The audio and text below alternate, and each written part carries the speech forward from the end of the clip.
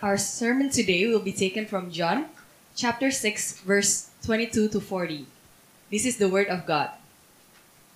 On the next day, the crowd that remained on the other side of the sea saw that there had been only one boat there, and that Jesus had not entered the boat with his disciples, but that his disciples had gone away alone. Other boats from Tiberias came near the place where they had eaten the bread after the Lord had given thanks. So when the crowd saw that Jesus was not there, nor his disciples, they themselves got into the boats and went to Capernaum, seeking Jesus. When they found him on the other side of the sea, they said to him, "Rabbi, when did you come here?" Jesus answered them, "Truly, truly, I say to you, you are seeking me not because you saw signs, but because you ate your fill of the loaves.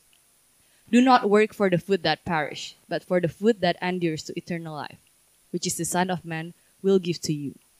For on him God the Father has set his seal." Then they said to him, "What must we do to be doing the works of God?" Jesus answered them, "This is the work of God, that you believe in him whom he has sent." So they said to him, "Then what sign do you do, that we may see and believe you?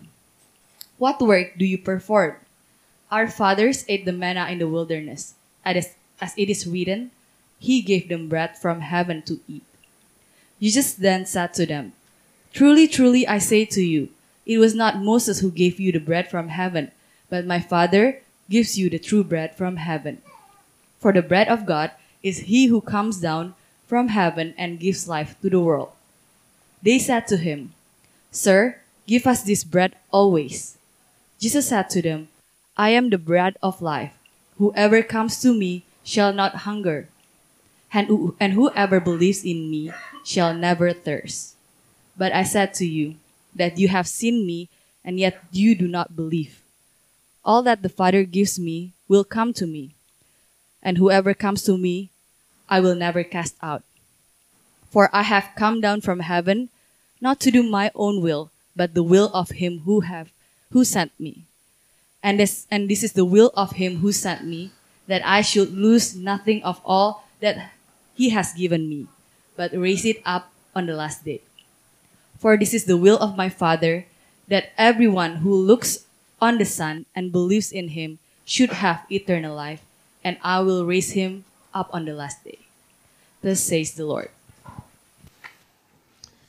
Amen. Thank you so much, Emily. Before we begin the sermon today, again, we're going to be in this text, so just keep your fingers in John chapter 6, 22 to 40. Let me just say a few things about the theological cohort. Tazar was exactly right that the theological cohorts that you could sign up for, and today's the last day you could sign up for that, it's our way as a church to offer to you something like a seminary level class without it being a seminary level class. And it's a deeper theological study. It's studying the Bible systematically. It's presenting to you doctrines in a deeper way. And one of my favorite analogies of why we do this would be this. On Sunday, you come to worship the Lord. And as you come to worship the Lord, you're reminded of the truths of God. It's like eating a really delicious meal. You know, I love eating in a good restaurant, and when I eat a good plate or whatever courses that are served to me, I don't think about how they make it. I just enjoy it.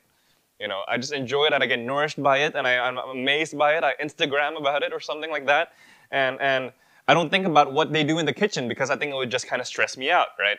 And so that's the sort of thing that we, I think, expect on Sundays, especially during our sermons. Our sermons are meant to give you the Word of God in a way that is applicatory, in a way that applies to your life, in a way that is digestible, in a way that makes you think, but at the same time nourishes you, and so that you would receive the Word of God and be fed by it. Well, the theological cohorts are like stepping away from the meals and going to the kitchen. And there, you're going to learn all about the nitty-gritty. You're going to learn what it means to be biblical. You're going to learn what it means to study systematically. You're not only going to know why we preach the way we preach on Sundays, but you're going to know why and how. And the theological cohorts, therefore, is not going to be the same sort of experience that you would get on a Sunday where you're fed by the Word of God. And hopefully there will be some feeding. There will be some tasting. But in theological cohorts, you're going to be wrestling really deeply with the truths of Scripture. There will be more logical arguments for you to go through. There will be more syntactical, grammatical things for you to go through. There will be more old 19th to first century texts that I'll quote at you.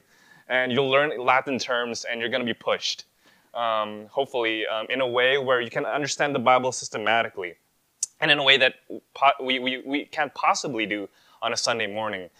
So I hope you would sign up, and our theological cohort for this coming September is Union with Christ. And that's just a fancy way of discussing really what it means to be saved. A lot of us here maybe have been Christians for a while, and you understand that salvation is by grace alone. But a lot of you still have questions. Well, if it's by grace alone, then why do we still have to do good works? If we're saved completely apart from good works, then why are there still imperatives, commands in Scripture for us to do good works? Well, what's the relationship between grace, therefore, and works? That's one thing that would come out of our understanding of union with Christ. Also, well, certain things like, if we're already saved now and we're definitely going to be going to heaven, why should we still study the Bible? I already believe in Jesus. My salvation's guaranteed. Why should I still want to keep growing? Well, union with Christ addresses that. And what do we do with those passages in Scripture that even though we're saved by grace alone, these passages in Scripture still tell you about how in the last day, you will still be facing a judgment on whether or not you have done good. How do things go together? What's the logical structure behind it? What does it mean that we're going to be just like Christ, that we're going to suffer with Him and rise with Him? What does it mean that He's the first fruits of our salvation? What does it mean that He was the first and the forerunner of our faith? What does all these things mean? These are all abstract concepts to you, and I'm sure when you're reading your Bibles, you're wondering, how does it all go together? Well, hopefully come to the theological cohorts. We have 22 people. At first, I planned it to be just for 12. So the last day to sign up, if it's 25, we're definitely going to close it off. So please do. I hope it'll be a wonderful opportunity for some of us. And that's my plug for the theological cohort, and I hope that suffices for you, Tazar, as well. Great. Thank you. We're going to be in John chapter 6 today. We're continuing in the Gospel of John. John chapter 6, verse 22 to 40.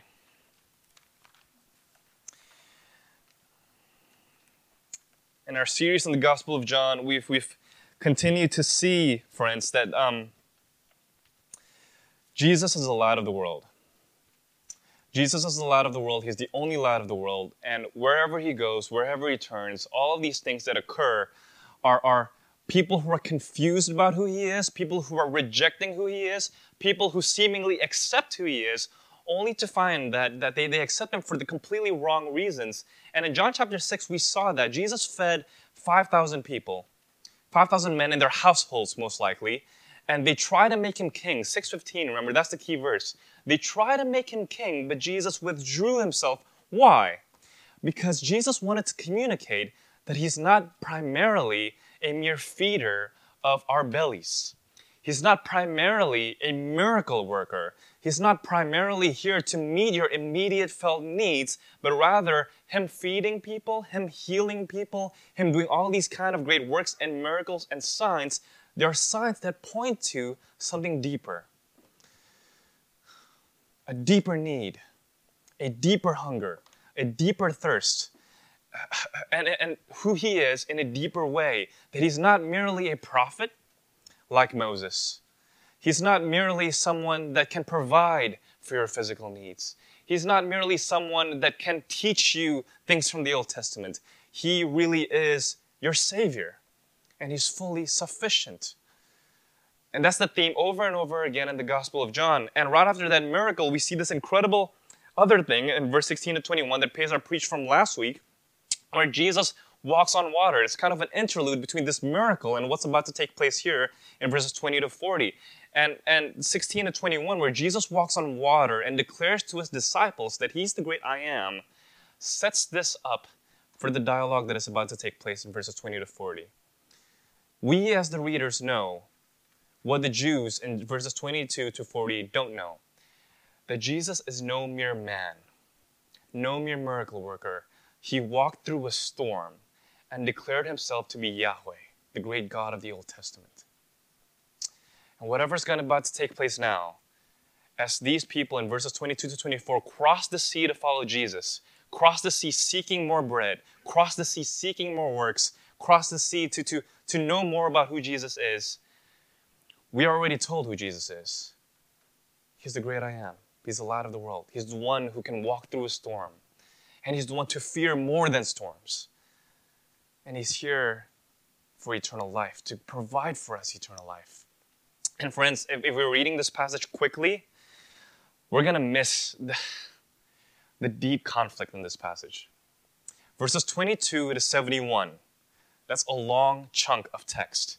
Verses 22 to 71 of chapter 6 is one long debate. It's a long debate. It's a back and forth. The Jews are going to say one thing, and Jesus is going to counter it. And then the Jews are going to reply back with another thing, and Jesus will have none of it and will counter it again. And the Jews will, in these responses by them, reveals really what they think Jesus is or who he is.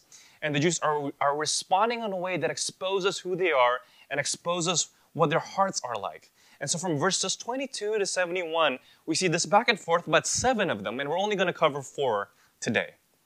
We're going to cover from verse 22 to verse 40. And just remember, this is a back and forth, a dialogue. And I think what this text represents, friends, is this. When you're reading this passage, and as we go through it together verse by verse, is this. Don't think about yourself as different from these so-called disciples and Jews who are questioning Jesus. What they're going to question Jesus about are the questions of your heart. What they're going to challenge Jesus with are the challenges that come in your heart intuitively, naturally. Almost by gravity, you're pulled towards these sort of thoughts, towards these sorts of resisting tendencies. What you see is not a mere debate that took place in history, friends. What you see is a cosmic battle between your theological views and your natural tendencies to prone to wonder and God's perspective on reality. So don't abstract yourself from this debate. Locate yourself within it, listen to it, see where you are within it. And again, don't just skim through this, because friends, if you read on all the way to verses 66 especially, to 71, by the end of this debate, friends, all these people that tried to challenge Jesus, who thought they were following Jesus, they were even called disciples in verse 61 to 66. They left Jesus. The same people that were fed by Jesus, that tried to make him king, in a short span of 3 days, left him. They were so disappointed, so disillusioned, so traumatized even, so disappointed at this debate, so disappointed at Jesus' responses, or not say disappointed, let's say, so misunderstanding of it, so confused by it, so grumbling against it, that they all, by the end of this chapter, are going to leave him. And if you read it quickly, you're going to miss that.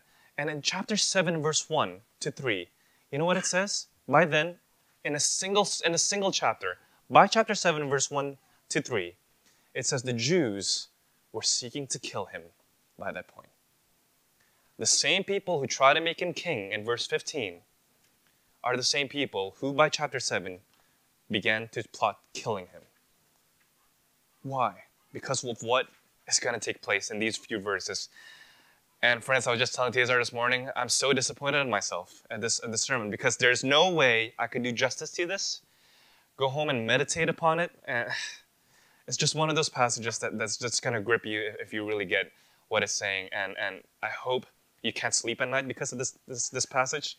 I really hope you have a God-driven insomniac attack, because this is the kind of passages that should grip you. This is the kind of passage that should hold you so tightly, so make you terrified, and so make you amazed. Christianity says you're so sinful that you are so exposed and naked before a judging God who has you in his whims. He has an untamable will. And you're going to get that here. But Christianity at the same time is so optimistic that even though you're laid naked and exposed, God pursues you, and God says he has given you to his Son. You're going to get all this today.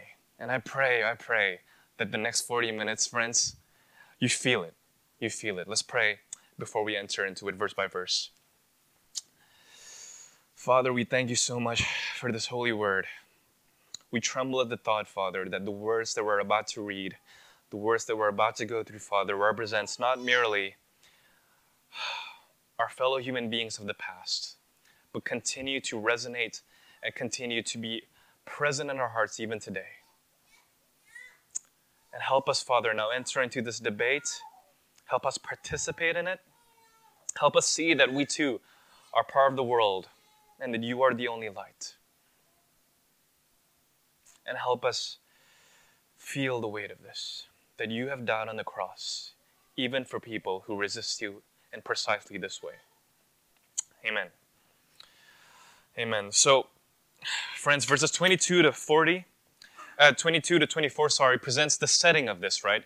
Remember, Jesus crossed the sea, apparently not by boat. Verse 22 reiterates that. Jesus crossed the sea alone, while the disciples got on the boat. Jesus crossed the sea alone. Presumably, he walked on water across the sea, and the crowd saw that he crossed the sea, and so they crossed the sea with him. Look at verse 25. The crowd was so seeking of him that when they found him on the other side of the lake, they said to him, "Rabbi, when did you come here?" And friends, we have 4 points from today's sermon. These 4 points are tethered to one exchange. Each exchange represents a single point, I think.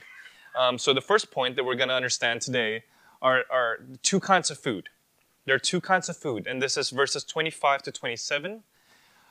Because why are there two kinds of food? Because the crowd is going to present one kind of food that they're seeking for, and Jesus will tell you about his kind of food, the food that he truly provides.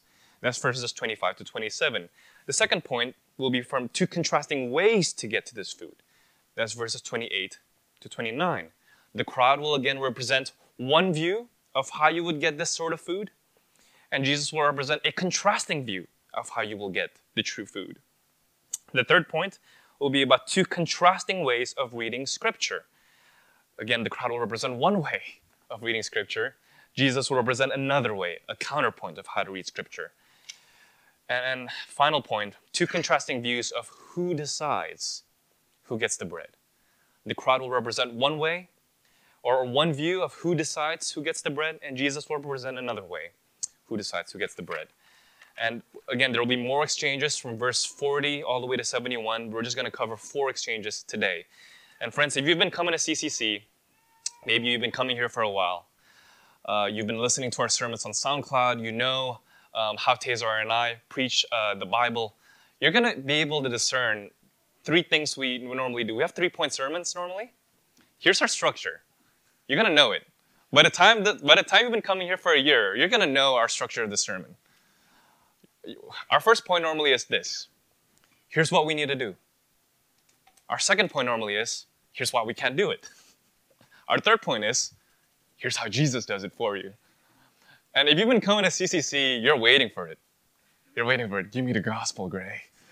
You're waiting for that third point. Give me Jesus. All right, I am so sorrowful in my sin. I'm waiting for that third point. Give me the gospel. Give me the gospel. Here's where it hits. Here's where it hits. I know my failures now. I know what I need to do, but I can't do it. But here's the gospel. Well, I'm going to break that tradition here today because in every single exchange here, friends, you're going to get the gospel. And I hope it's not, anticlimactic or something because you're going to get the gospel at every point. But I hope it works out well. I'm going to break a little bit of that CCC tradition. And that's what it means to be a gospel-centered church, I guess. You're going to get the gospel in all 4 points today. Great. So this crowd has followed Jesus from verses 22 to 24, and they come to him, and they look for him. They said to him, "Rabbi, when did you come here?" This is verse 25. And remember, this first point is about 2 kinds of food. And Jesus discerns why they have looked for him. Jesus says this. Jesus answered them, "Truly, truly, I say to you, you are seeking me not because you saw signs, but because you ate your fill of the loaves. Do not work for the food that perishes, but for the food that endures to eternal life, which the Son of Man will give to you. For on him God the Father has set his seal." The last time Jesus said, "Truly, truly, I say to you," was also in a conflict dialogue, if you remember in chapter 3. Nicodemus came to him in the night, seeking Jesus. And the first thing Jesus says to Nicodemus too is, "Truly, truly, I say to you, you cannot see the kingdom of God unless you are born again." Anytime Jesus began to claim with "truly, truly," you know a conflict is about to happen. A debate is about to take place. And what he's discerning in their hearts is this: they're following him entirely for wrong reasons. They're following him not because you saw signs, but because you ate your fill of the loaves. In other words, they're following Jesus because they thought they could feed him some more. He's kind of this a great feeder. We're hungry, and Jesus is here to feed us. And if we have Jesus around, how convenient it is, right? How convenient it is that he can multiply 5 loaves and 2 fish to feed everyone. And Jesus is saying to them, do not work for the food that perishes, but for the food that endures to eternal life. So there's 2 kinds of food there. There's a food that perish. There's a food that is finite. There's a food that sustains you only for a little while, on the one hand. That's what they're looking for. That's the kind of food they're looking for. That's the kind of food they think Jesus will provide. And on the other hand, the Son of Man will offer a kind of food that will endure to eternal life. It's a food that sustains you. And here, friends, the gospel is being presented to you as food, as bread. It's that which sustains. See, the Bible talks about the gospel in so many different ways because it's so rich. You can't get to the bottom of it, right? Even in the Gospel of John alone, we saw different metaphors for the gospel. In John chapter 1, what is the gospel? That you become a child of God. In John chapter 2, what's the gospel? It's a kind of wine that brings you gladness. In John chapter 3, what's the gospel? That you are born again in a way where you're a new creation entirely. You're born from above. The Spirit creates you anew. In John chapter 4, the gospel is what? Living water. That whatever shames you have, whatever things that you've done in the past, God could cleanse those things away. The gospel covers your shame. John chapter 5, the gospel makes you whole. You thought you're incomplete. You thought you're broken. You thought you're a paralytic. The gospel causes you to be a whole human being again. And Jesus here in John chapter 6, the consistent theme of this chapter, of this dialogue, and the thing that he'll hammer again in all these exchanges is this: that the gospel is not merely the thing which sustains you, it's the thing that causes you to endure. It feeds you. It nourishes you. It keeps you going. If you eat of this bread, if you feed from Christ, if you are in him, you will no longer hunger, in verse 35 it says. The gospel, therefore, is not merely that which covers your shame. It's not merely that which recreates you anew. It's that which keeps you going from week to week. It's what nourishes you. It's what gets you up in the morning on Monday and gets you up in the morning on Sunday to go to church. It's the gospel that can motivate you day to day. That's what it is. It's your anchor. It's your identity. It's your security. And these Jews, these so-called disciples, are following Jesus because they think that the point of Jesus' coming is to give them food continually and repeatedly. But Jesus is here not only to offer food that is in a repeated and finite fashion. Jesus is here to offer food that will last forever. Why? Because we have a hunger underneath our hunger. We have a deeper hunger. We have a deeper thirst. We need something that keeps us going from week to week. And that's what food signals, right? That's what food symbolizes. You know, a lot of us maybe say that we get hangry when we don't eat enough food. Why? Because when we don't eat enough food, when we get hungry, things irritate us. You know, we lash out on people. We get impatient, right? Things just don't go our way anymore. And you start to say this: if only I just have, eat la rice bowl or something. Nasi goreng kambing, things will just be better. And then suddenly, you eat your food, or you have your breakfast, or you have your coffee, and you can go on with your day. Suddenly, your boss gets angry at you, and you're okay. You know what, boss? I had a great meal this morning. Suddenly, you can take it. But if you didn't have your coffee that morning, you didn't have your breakfast that morning, your boss comes at you and he's, ranting about some particular problem that the company has, and then you're irritated. You're like, wow, I just need my coffee right now? But you can't say that, right? You can't say that to him or her. And so you go away and you kind of, maybe you need to vent to your friend or something like that. See, when you're not well fed, you're irritated. And by 2 p.m. you need a nap. Because you're tired by then, right? Food keeps you going. Food keeps you stable. Food keeps you balanced. Food keeps you poised. And Jesus is saying the gospel does that. The gospel is that which feeds you in such a way that you can handle life, that you could sleep at night, that when bad things happen to you, you're not angry about it, that you don't feel hungry, that you don't feel like you need something for your life. And see, if food sometimes causes you to ask yourself, man, if only I just had some like nasi goreng with sambal mata or something, all right? There's a different kind of food that we're also hungry about. Can you think about it? What are your deepest hungers?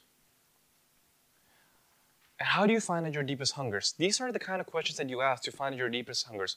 What is it that you ask yourself about? And you say this to yourself: if only I had this, life would go well and I can go on with my life. If only I had this, I could go to my job and be happy. If only I had X, Y, or Z, I would be all right. For some of us, if only I had that promotion. For others of us, if only I had that girl or that guy. For others of us, if only we were married, maybe I'd feel more satisfied, more full. Or others of us, in the deepest depths of our thought, if only I was single again. I felt a kind of freedom. Others of us, there's a kind of nostalgia about the past. Things were just better back then. If only I was back in my teens again. If only I was in my 20s again. If only I was in my 30s again. What sustains you? What is the thing that you think will satisfy you? And here's the scariest thought. Not that you have that deepest longing and you place it on the wrong things. These are all finite things, right? Relationships, careers, the past, nostalgia, whatever it might be. The scarier thing, friends, is not that you have a deeper hunger that keeps you going, right? Because maybe that promotion keeps you going. Oh, once I get the promotion, this is why I'm working so hard. I need to get the promotion, right? Or maybe it's that girl or that marriage, or maybe it's your children, right? I'm working so hard because I want to get my kids to a good school, right? That's what fuels you. That's what keeps you going. That's what keeps you driven. That's what gets you up in the morning and that's what causes you to be able to sleep at night because you need rest. These are all finite things. That's not the scariest bit. That you misdirect it and you locate it on finite things that can never satisfy. The scariest bit is when you actually get it. You actually get it. You finally get the promotion. You finally get that house. You finally get that relationship. And guess what? That satisfaction doesn't last, does it? It doesn't last. And the scariest part is that feeling of disappointment because you thought you had it all. You thought you could get to the top, and once you get to the top, you're going to be all right. You're going to feel satisfied. Nothing's going to bother you anymore. You're not going to get irritated anymore. You're not going to have bad mornings anymore. You're not going to have problems anymore. But what? The truth of the matter is, once you get it, you still get hungry the next day. And the scarier part is this. You not only get hungry the next day, you have another thing that you set your mind upon. Oh, maybe it's the next promotion. It's the next relationship. It's when my kids go to college. And then you get there, and then you realize what? Every success only leaves you emptier. Because why? Every time you get that success, you get disappointed because your hope was not fulfilled. It doesn't deliver. And some of us at that point try to distract ourselves. maybe this is all there is to life. Suddenly it hits you. No matter what I want, no matter what I get, it leaves me emptier week after week. Some of us therefore live for the weekend. Some of us live for the weekend because now you think, oh, I thought I had everything I want. You know, it doesn't satisfy. I just need a drink. I just need to go out on Friday. And 1 week goes to the next, and months turn to years.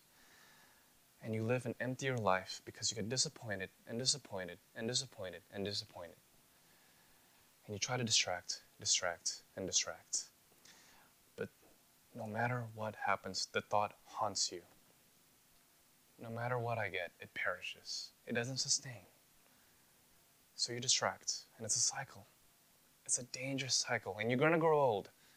You're going to get bitter. You're going to get cynical. You're going to fail in relationships. Why? Because you don't have the food that sustains. You know, it's amazing. Do you know how much the U.S. president makes in a year?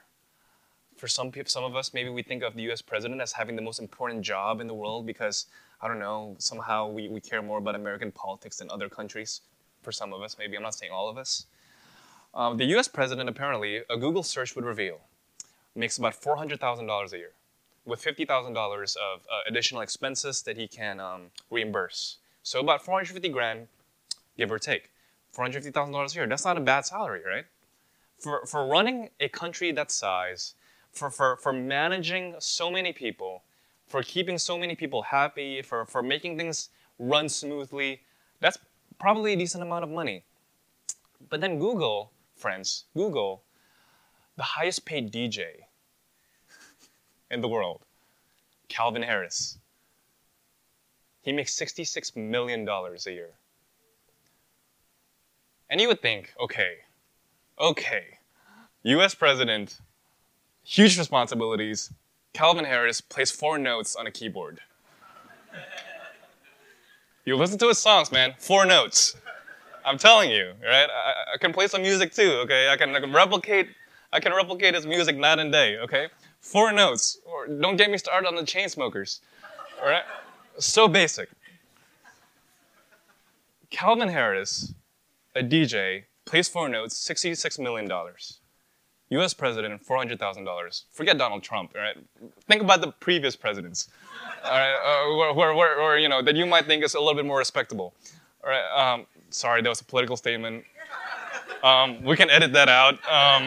This is the church. We're about the spiritual kingdom. We're not. Anyway, I'm sorry. That was a moment of weakness. But seriously, right? Okay, just think about that. Think about that. And by the way, no pastor is going to make $66 million. Unless we're preaching a different gospel, right? And you would think that a job and a responsibility of being a president of a country and a job and responsibility of taking care of the church of God has so much more weight, so much more importance, so much more seriousness, so much more liability, so much more responsibility. Why is it, do you think, that a maker of distractions like a DJ makes so much more money than those with weightier responsibilities like a teacher or a president? Why? Why? Because you know you don't want to think about the serious stuff. Because you know that at the end of the day, you don't want those thoughts to come to your head. Blaise Pascal, the Catholic mathematician in the 18th century, he says that the one thing men fear the most is being alone in their rooms at night. Why do you think kings, he said, take so much effort to invest in flute players and jesters? Their version of our today's DJs. Flute players and jesters. Why do you think so? Because kings can't sleep at night because they thought they have it all together and they realize they still can't sleep because why? They're still not satisfied. It's a food that perishes. And notice the anxiety of this crowd. Right? We know from the rest of this chapter, we know from the rest of the context of the Gospel of John that this crowd is following Jesus for all the wrong reasons. So this desire, this ferocious seeking out that they crossed a sea just to follow Jesus is not primarily driven, friends, by a real desire to see him as bread, to see him as the true satisfaction that fuels you. It's an anxiety. It's anxiety. I gotta get this. I can't make that kind of bread. I can't sustain myself that way. Well, no. I need this guy. This guy can do it. It's anxiety. And Pascal says this is why we drive ourselves and we put so much money, so much effort on entertaining ourselves. Why? One day you know you're gonna die. One day you know that promotion's not gonna satisfy you. You're gonna be disappointed again and again. And friends, Jesus is here telling you He is the only one that can satisfy. Hallelujah, all I have is Christ. Do you believe that? What do you work for? What approval? Whose approval do you need? How do you know that you can go on day to day? Is it the approval of your wife? Approval of your husband? Approval of your boss? Approval of your parents? Approval of your kids? But here's what Jesus is saying. There's one eternal life that can keep you going, and that's the bread of life. How do you know this? Where's the gospel? God approves of you so much. How do you know that? He sent His Son to die in your place. What other approval do you need? What other fuel that could sustain you? And if that's your anchor, if that's how you know that you have the only approval you need, your secure identity, the thing that causes you to understand that you are forever secure in Jesus Christ, what else do you need? Suddenly, if you get fired, you're not that bothered. It's okay. You're not irritated. Things cross you. People blackmail you. People bother you. You get impatient. Then you think of the cross and suddenly, Lord, oh, blessed assurance, as the old hymn says. It is well with my soul, this blissful thought. All of my sins have been cast on Him. Suddenly you're okay again. What is it that allows you to sleep at night? What is it that causes you to be able to sleep at night and say, everything's going to be okay. Take my job away. Take my relationship away. Take my family away. I don't need these distractions. I can tackle those disappointed, grumbling thoughts head on. And no need to distract myself on a Friday night because I have one true satisfaction, Jesus Christ. That's the gospel. That's the first point. Second point, I told you, the gospel is going to be there in every point. I need to be quicker here, friends, and we may not labor on every point exactly the same way. Look at what they say here next. There's a food that perishes, there's a food that endures for eternal life. Look at verse 28. They said to him, this is the Jews again, they retort back at him, what must we do to be doing the works of God? Notice the shift, okay? So Jesus says, look, you are anxious, you are laboring, like you're working, in other words. You're working for food that perishes. You're anxious, you're looking for me, not because you saw the signs that I'm the eternal life, but you're working because you're anxious. That's why you crossed the sea. That's why you did all this work, to get to me. Because you're seeking a God of your stomachs, right? They don't get it. Jesus is saying it's not about what you do, it's about the bread that I provide for you. Look at verse 28. They retort back at him, and look at what they say. What must we do then? You talk about this bread. It sounds great. Okay, what do we do? That's your first emphasis. Look, what must we do to be doing the works of God? And notice two things about what they say here. Notice the priority. First, they say, what must we do? They put the priority on what they think they could accomplish, what they think they could earn, what they think they could be entitled to so they might earn this bread. To be doing the works of God. And the Greek of doing, the word doing, is literally work again. Labor, work. Okay? So it's literally, what must we do that we might be working the works of God? And notice the plural, works of God. What must be working to be working the works of God? That's literally what they asked Jesus. What kinds of works? How many times do we work to be doing the works of God?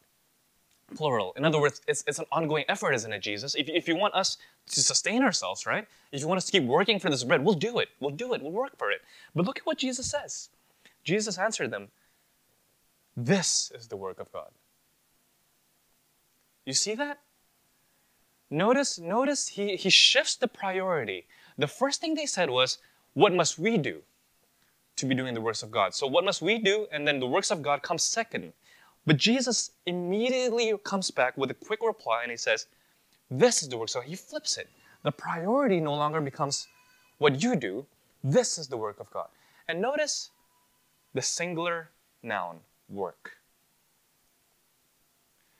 If for the Jews, they put the priority on what they must do and how many times they should do it, Jesus puts the priority on the singular, climactic, decisive work of God. It's the polar opposite of what they're implying. This is the work of God, that you believe in Him whom He has sent. And notice what He's saying here. This is the work of God. So the priority is a singular work of God, not what you do, so that you believe in Him whom He has sent. What is that work of God specifically? What is the result of that work of God? What does that work of God cause or affect? That work of God causes what? Your belief in Jesus Christ. In other words, your faith in Jesus Christ is not a result of your doing, it's a result of what God does. How do you believe in Jesus? By an act of free will? By an act of your free choice? By an act of your own rational understanding such that you could deduce, oh, today I need to follow Jesus? Or you go with what Jesus says here, and He says what? This is the work of God, that you believe in Him. Notice the priority. It's a singular, definitive act of God. And you know this to be true. You know this to be true. How many times have you sinned and you've said this to yourself, I need to do better. I just got to keep trying. I just got to keep working. I'll do better next week. This is what I got to do to be doing the works of God, right? I just got to, I got to keep trying. I got to try harder. I got to do it. And then you think to yourself, right, this becomes your prayer. This becomes your morning routine maybe, or this becomes like me, if you pray at night, your evening routine, right? Your prayers go something like this. No, that's sin. Don't do it. Don't do it. Don't do it. No, do this instead. Do this instead. Do this instead. No, that's sin. This is what I need to do. I got to try harder. And then it becomes your weekly routine. And guess what? It never works, does it? You keep going back. You keep going back. And all those moments where you thought to yourself, don't do it. Don't do it. You got to try harder. You get more and more disappointed in yourself, and you spiral down, and you spiral down, and you spiral down. And one day you're going to give up. And one day you're just going to say, in your old age, well, that's just who I am. I can't be doing the works of God. I'm just going to give up. That's our natural proclivity. That's our natural tendency, right? You will want to say, I just got to try harder. That's not going to work. That's not going to change you from the inside out. The only way, friends, that it could work is if you, in those moments of desperation and those moments of sin, is that you stop saying to yourself, I got to try harder, but instead you tell yourself the gospel of Jesus Christ, friends, that the song rightfully says that the strength to follow your commands could never come from me. I would not have loved you first, lest you loved me first. That's the only thing that's going to melt your heart. And at that point, friends, at that point, if you realize that you can't do it on your own, that you cannot work this out on your own, that you can't get better on your own, that you're completely vulnerable before God, that you can't be working so that He might keep giving you this bread, this next thing is going to happen. You're going to feel exposed, you're going to feel naked, you're going to feel vulnerable. And the first thing you're going to try to do is this, but Lord, I've done a lot, right? You owe me this bread, right? Look at what they say next. Their rebellion starts to show up a little bit more clearly, right? So if there's two constructing ways to get food, one is just self-effort. I just got to be doing the works of God. The second is, this is the singular work of God, that God is the one that causes to give you faith. Jesus then said to them, this is verse 30. Look at what they say next. So they said to him, what sign do you do, that we may see and believe you? What work do you perform? Our fathers ate the manna in the wilderness, as it is written, He gave them bread from heaven to eat." And Jesus said to them, "Truly, truly, I say to you, it was not Moses who gave you the bread from heaven, but my Father gives you the true bread from heaven."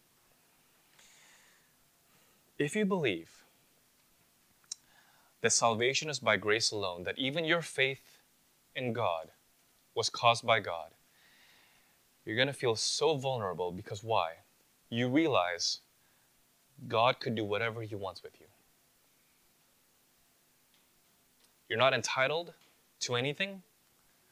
He doesn't owe you anything. What you're going to grasp at next is this: I can't be this vulnerable. I've done things. And so there are two ways to interpret the Bible. There's two ways to read the Bible. Look at what they say there. What work do you do?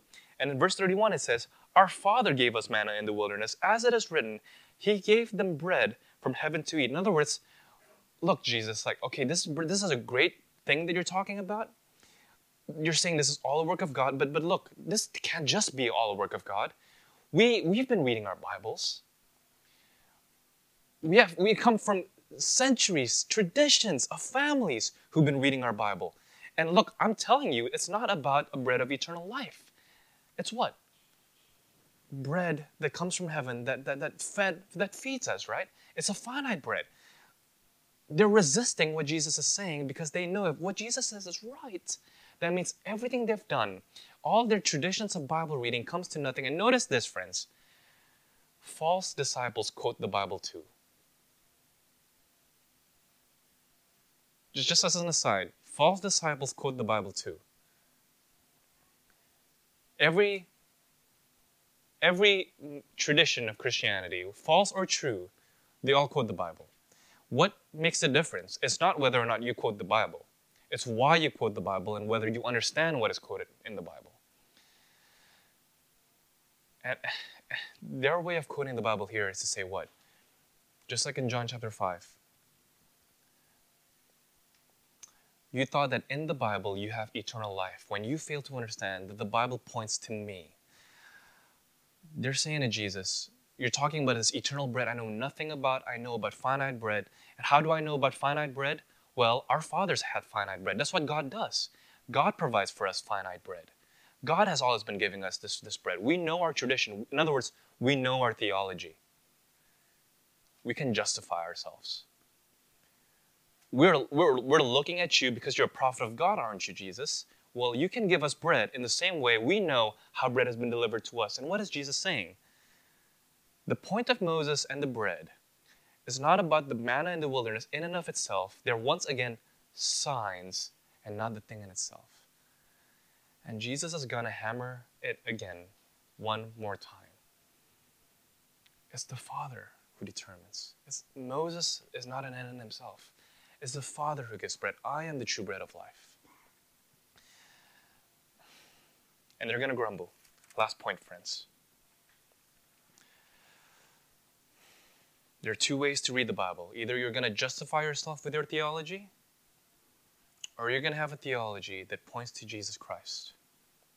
All right? Final point. Jesus said to them, look at verse 34. Jesus said to them, "Sir," they said to him, "Sir, give us this bread always." Which, by the way, every commentator recognizes that they're not being sincere at this point. Because in verse 41, they have already started grumbling. And the word grumbling is very self-conscious. It's the same word as in Exodus when the Israelites grumbled against God because all they had was bread to eat and they wanted meat. It's the same word. These Jews are repeating the sins of their forefathers, in other words. So when they said to him in verse 34, "Sir, give us this bread always," they're no longer being sincere. They're giving up, in other words. Whatever this bread you're talking about, this can't be it. And Jesus said to them, verse 35, "I am the bread of life. Whoever comes to me shall not hunger. Whoever believes in me shall never thirst." And here's the kicker, friends.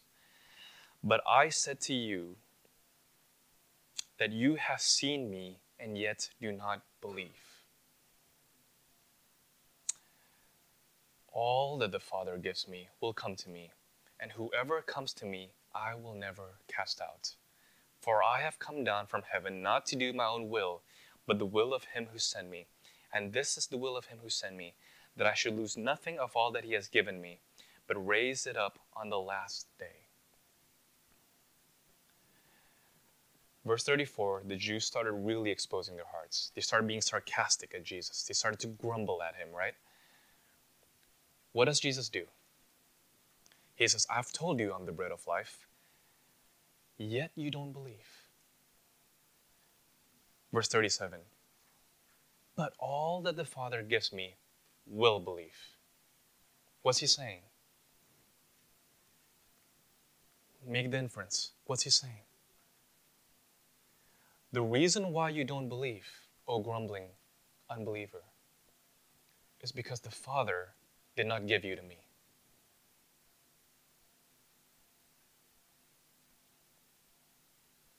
Let's just take that to sink in for a second here. Look at Jesus' response. They grumbled at Jesus. Give us this bread always. And Jesus says, I've told you I'm the bread. You don't believe. Why do you not believe? Listen, all that the Father gives me will believe. You don't believe. What's the inference? The Father hasn't given you to me. Just let that sink in for a second and notice the implications. And this is an implication, by the way, of the second point, right? That this is the work of God, that you might believe. You don't even get to have faith. We cannot have faith in God apart from God's faith in us. We cannot have faith in God apart from God choosing of us. We cannot have the strength to even follow in any, we can't even consider who He is apart from Him choosing us first. And yet you don't believe. Why? Because the Father hasn't given you to us. It's the ultimate and final rebuke. Some of you come to church and maybe you've said this in your head.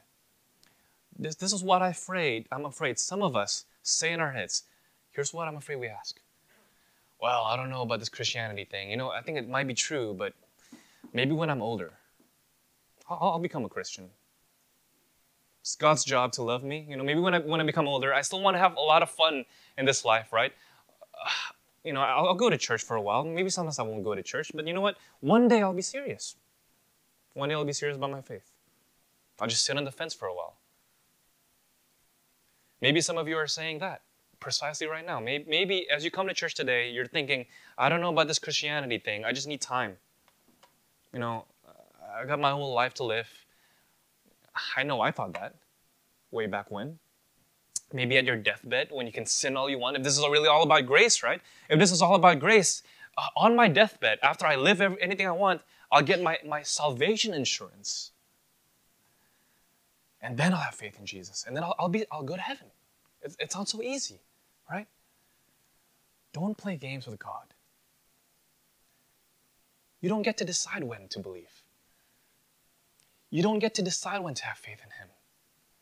And if you are grumbling in your heart right now, consider this. Has God rejected you? Or has the Father given you to Christ? Friends, there's no easy way to say this. There's really none.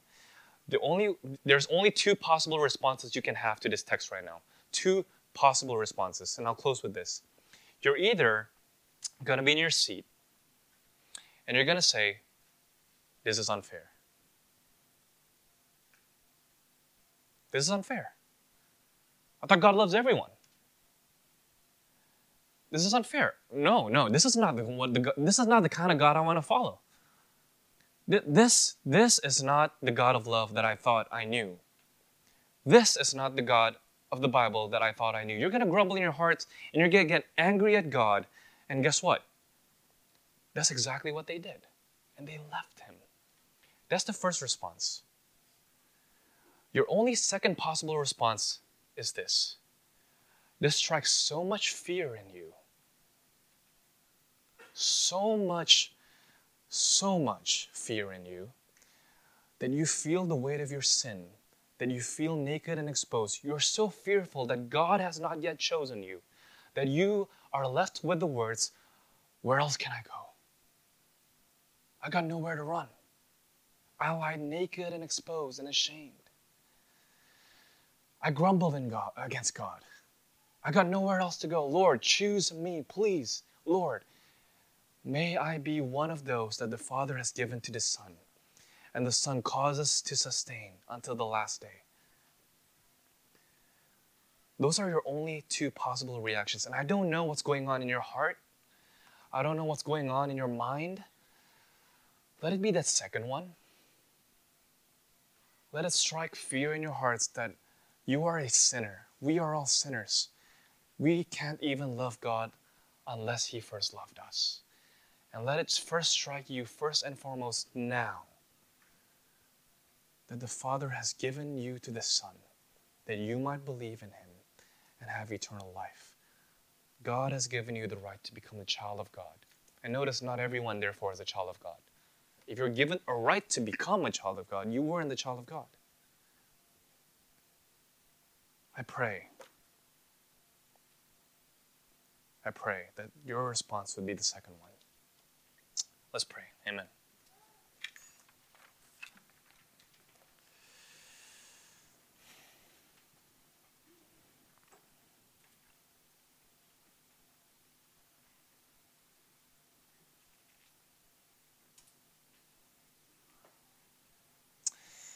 Father, we ran a hell-bound race, blinded to the consequences of our sins.